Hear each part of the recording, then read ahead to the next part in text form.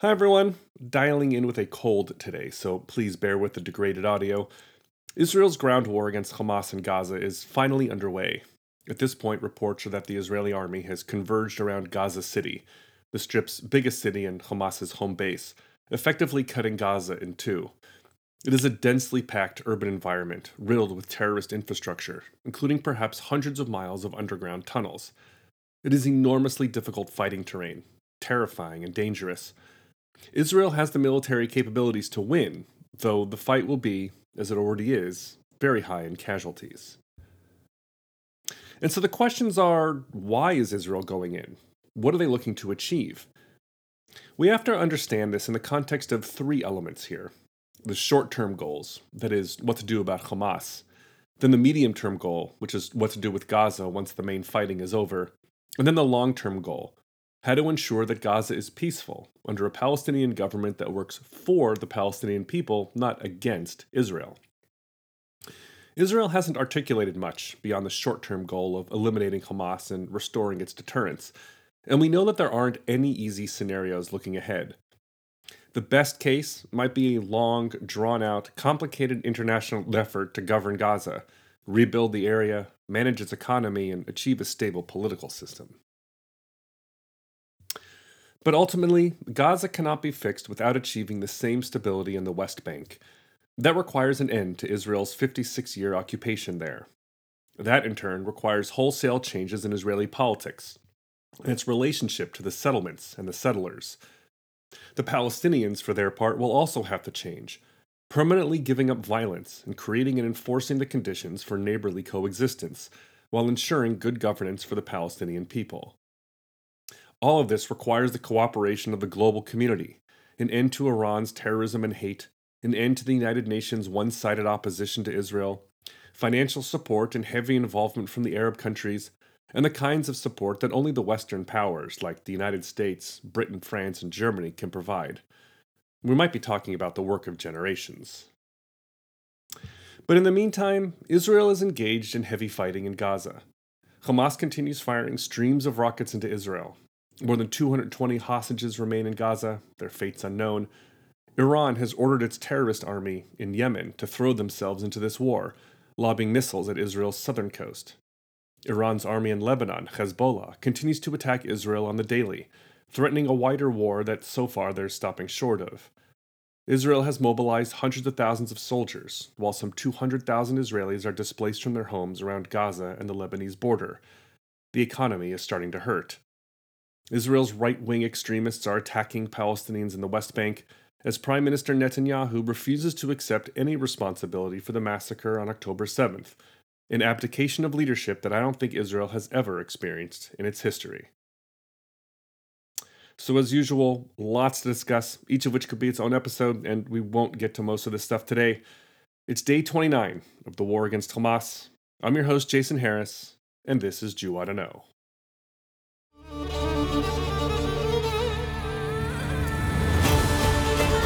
על הקמת מדינה יהודית בארץ ישראל. I would say to young people that we can do everyone our share to redeem the world. So why did Israel go into Gaza, when every headline for weeks has said that it's a trap? For one, I'm not sure that it is a trap, in the sense that Hamas designed this outcome. Sure, Hamas wants to provoke Israel into overreacting and killing as many Palestinians as possible. But the terrorists weren't looking to be destroyed, and there's no evidence that they were planning for a fight to the bitter end. It seems unlikely that they intentionally provoked Israel into this level of warfare. Israel is going into Gaza because the government thinks this is the best way to eliminate Hamas once and for all. Plenty of commentators have suggested that there are scenarios in which Israel doesn't need to destroy Hamas, and that anyway such a goal is impossible. But given the brutality of Hamas's attack on October 7th, Israel has concluded that it is in an existential war, that either Israel can exist or Hamas can exist, but both cannot.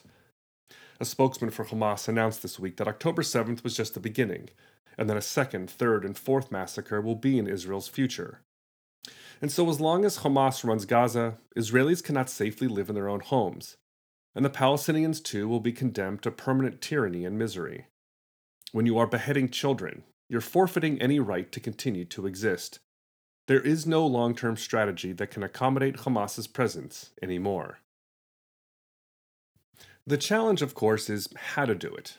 And there are two broad methods here. Israel has to eliminate Hamas's ability to make war, and has to eliminate their ability to rebuild themselves after this phase is over. So Israel has to destroy as much of Hamas's infrastructure as possible. Weapons and communications and tunnels and stockpiles and vehicles, absolutely anything and everything that can be used to support their activities. And you have to kill as many of them as possible. It's not possible to kill every last Hamas fighter, nor every last Hamas supporter, certainly. And while some have argued for just targeting Hamas's leaders, that strategy will no longer work. New leaders will simply rise to replace the dead ones. Israel has to kill enough Hamas fighters that the organization falls apart and cannot reconstitute itself once a new governing authority takes over Gaza. Some of this can be accomplished with airstrikes, as we've seen these last few weeks, but ultimately, you have to be on the ground, going into the tunnels to root them out one by one. But the scholar Danielle Hartman of the Shalom Hartman Institute points out that Israel has another goal here: to save the hostages. And the tension right now is that the goal of eliminating Hamas and the goal of saving the hostages might not be compatible. He said, quote, "I think it reflects the ambivalence in Israeli society. At another era, we would have said no, and we can't do them both, and we would have chosen. But now we want both," end quote. And yet there might not be a military strategy that can achieve both. The more Hamas is pushed up against the wall, the greater the danger that they will just execute the hostages. It's an unspeakable horror that Israel is sitting with right now. And yet polls show that the vast majority of Israelis are committed to destroying Hamas, whatever the cost. Now, with the ground operation underway in Gaza, we're hearing lots of calls for a ceasefire. Let me be cynical for a moment. This always happens whenever Israel gets the upper hand. No one ever calls for a ceasefire when Israel is the one being attacked. Still, there's no doubt that Israel has pounded Gaza hard these last few weeks. Entire neighborhoods have been leveled in order to destroy Hamas's terrorist infrastructure. And while we can't say with certainty how many Palestinian civilians have been killed, as opposed to Hamas fighters, we can be sure that it's a tragic amount. A ceasefire is theoretically intended for humanitarian purposes, to allow a safe window to bring in more aid, and for the opportunity to continue negotiating for a release of the hostages. So far, Israel has refused a ceasefire. The government says that any ceasefire benefits Hamas by giving it time to rest, regroup, maneuver, and shore up their defenses. A ceasefire would leave the Israeli soldiers in Gaza sitting ducks, and the families of the hostages have demanded no ceasefire until Hamas releases the hostages. These families are rapidly becoming a movement, staging constant protests around the country to make sure that the hostages' lives are part of Israel's strategy and not dismissed as collateral damage. Dennis Ross is a former American diplomat and Middle East peace negotiator. He too is opposed to a ceasefire. He writes, quote, "At present, Hamas's military infrastructure still exists, its leadership remains largely intact, and its political control of Gaza is unchallenged. The Strip will remain impoverished, and the next round of war will be inevitable, holding both Gazan civilians and much of the rest of the Middle East hostage to Hamas's aims." End quote. So a ceasefire does not seem to be in the immediate future, but that could quickly change. And in any case, Israel is relentlessly focused on destroying Hamas. But then what? Hanging over all this is the question of what happens once Hamas is eliminated. As usual, there aren't any easy, solid, or good answers.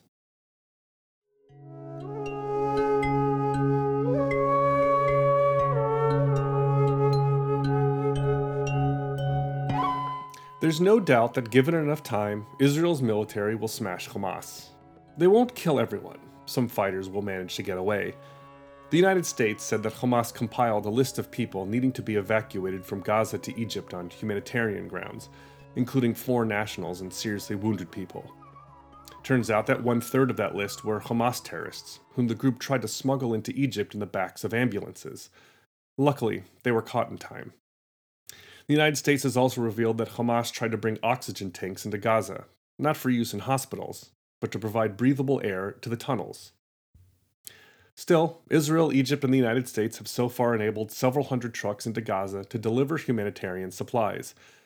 The Israeli army attempted to open a corridor for Gazan civilians to move from the north, where the fighting is, to the south, but Hamas attacked the corridor to try to shut it down.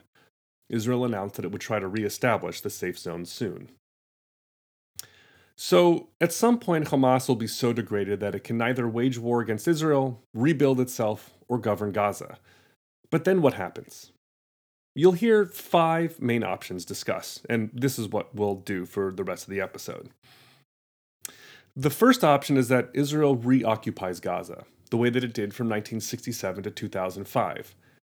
This would involve more than just a military occupation, though, as Israel would also have to govern the territory. And this raises tons of questions. Would Israel rebuild Jewish settlements? Would Palestinians be forced out? How harsh would the military force have to be to ensure that no terrorist insurgency rises up? How much would it all cost?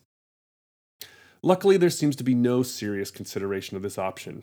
Few Israelis, except the most right-wing fanatics, actually want to occupy Gaza. The second option is that Israel defeats Hamas and then just leaves Gaza. Some argue for a complete separation, in which Israel seals its side of the border. Nothing gets in or out. No more Israeli electricity going into Gaza, no more Palestinian workers coming out. From now on, Gaza can look to Egypt for its outside connection to the rest of the world. Let Gaza be someone else's problem. And this has the benefit of being psychologically satisfying. A complete divorce, in which Israelis no longer have to think about the Palestinians in Gaza. If they're miserable, let the world blame Egypt for not supplying enough resources. Who, after all, can reasonably ask or expect Israelis to deal with Gaza anymore? The problem, of course, is that this option is also unworkable. If Israel leaves, Hamas will rebuild itself, or another tyrannical group will take its place, and we'll be right back where we started.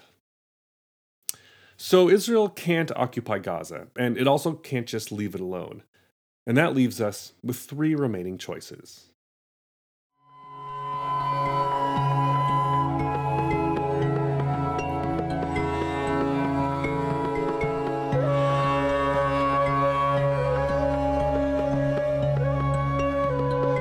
So after Israel defeats Hamas, however long that takes, we have 5 options. We've dismissed 2 of them as unpalatable. But we're left with a situation in which someone needs to govern Gaza, and that someone cannot be Israel. So we have 3 options left. Israel has suggested that it wants to see the Palestinian Authority put in charge. The PA currently governs the Palestinian areas of the West Bank, and it was briefly in charge of Gaza before Hamas came to power and kicked them out. And this option seems to make a lot of sense. Having a single, moderate, secular Palestinian government, one that closely cooperates on security with Israel, would really simplify things. The PA is a known entity, one that Israel and the world can deal with. The problem here, though, is multidimensional. The Palestinian Authority doesn't particularly want to take over Gaza. Too much bad blood from the civil war fought with Hamas back in 2006. The PA has already lost control of parts of the West Bank to Hamas and other Palestinian extremists, a fate that would await it again in Gaza. The Palestinians themselves also hate the PA even more than they hate Hamas. It's already seen as corrupt, inept, and authoritarian. Taking over Gaza at the behest of Israel would make it look like a puppet of the Zionists. All of this is a recipe for more instability and violence. But if not the Palestinian Authority, perhaps there are still other Palestinian figures who could constitute a government and could work in cooperation with Israel, Egypt, and the international community, for our 4th option. There are popular figures on the Palestinian side. One of them is Salam Fayyad, a former prime minister and probably the single best leader the Palestinians ever had. He is opposed to violence and condemned without equivocation the October 7th massacre. He was always focused on building successful government, police, and economic institutions in the West Bank, believing that such efforts would gradually result in the creation of a Palestinian state alongside Israel. In other words, 2 states, not just 1 state. Eminently moderate, he was sidelined about a decade ago as a political threat to the current president of the Palestinian Authority, Mahmoud Abbas. There is another guy, Marwan Barghouti, who is incredibly popular with Palestinians and has often been suggested as someone who could unify the Palestinian people once President Abbas dies. The problem with Barghouti is he's currently serving 5 life terms for masterminding terrorist attacks that killed several dozen Israelis. The Israeli scholar Tomer Persiko writes that either the PA or some other Palestinian government is the only way. Quote, "It won't be easy, but this is the only way to stabilize the region. Bringing in the PA or creating a body like the PA that is not fed by religious fundamentalism, but by a national concept that wants an independent state and is ready to reach an agreement with Israel. As during the Oslo process, the horizon promised must be a state, demilitarized with security arrangements, etc., and as with any agreement with its neighbors, it won't mean that they will suddenly start loving Israel. It means that there will be a secure border and the beginning of a long road to reasonable neighborliness." End quote. This might be the best outcome, our fourth option here, but it's also very unlikely. The Economist writes that, quote, "The Palestinians have been divided for almost 2 decades. The split is largely their fault. Though Hamas and PA leaders meet every couple of years to pay lip service to reconciliation, neither party wants to compromise. But the schism has also been exacerbated by the divide and rule policy of Benjamin Netanyahu, the Israeli prime minister, who thought it a useful tool to stymie the Palestinian dream of an independent state." End quote. In other words, the Palestinians don't really have it together to take over Gaza, which would be an unbelievable challenge even to a committed, effective, and stable government. So of our 5 options, we've eliminated 4: occupying Gaza, leaving Gaza altogether, having the Palestinian Authority take it over, and throwing together some kind of other Palestinian government that would be both popular and peaceful. That leaves us with just one idea left.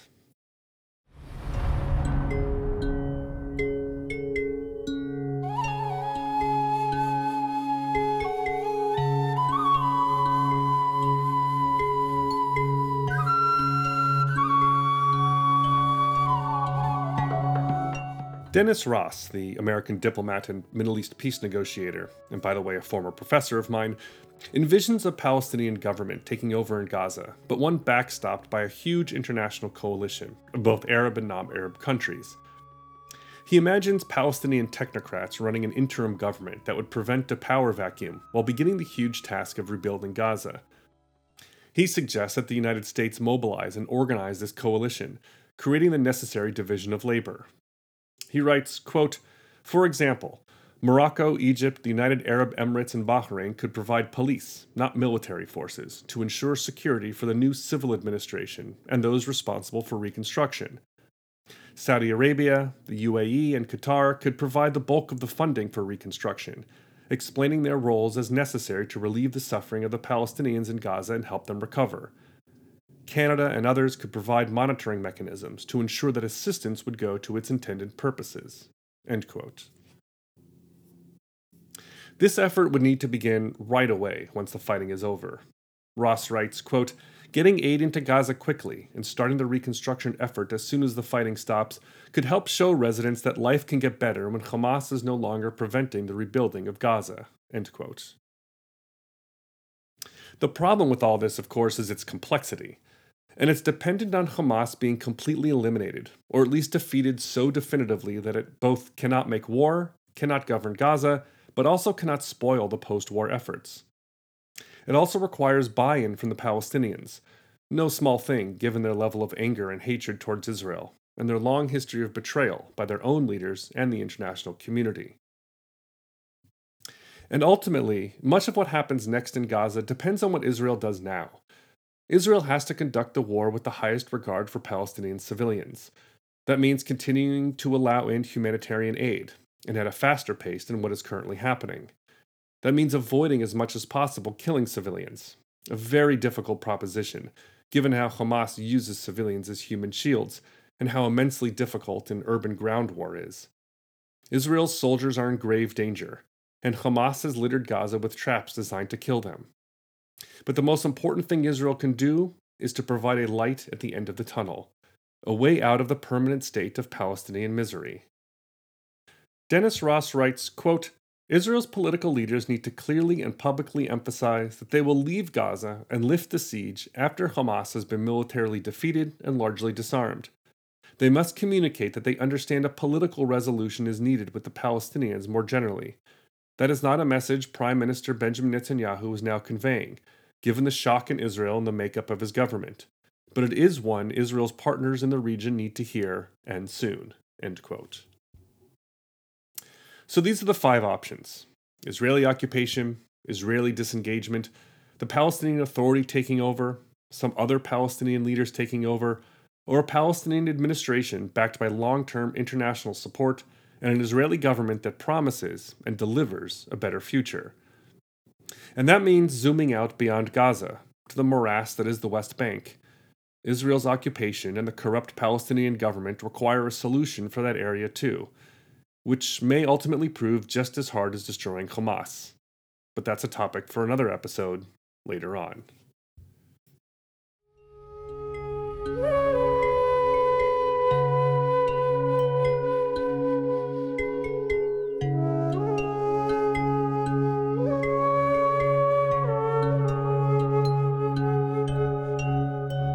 All of Israel is waiting with bated breath. Danielle Hartman and Yossi Klein Halevi are calling it the sword of Damocles, meaning the sense of dread that comes from imminent danger.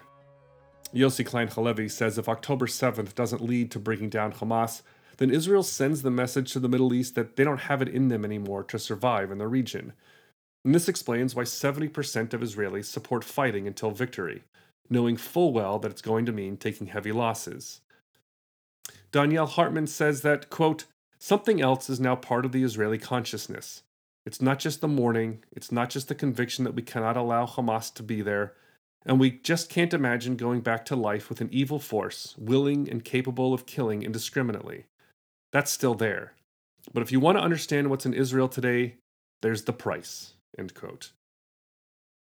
What he means is that the whole country is steeling itself for the casualties coming out of Gaza. The young men in their late teens and early 20s who have already begun dying in battle. So far, about a dozen a day.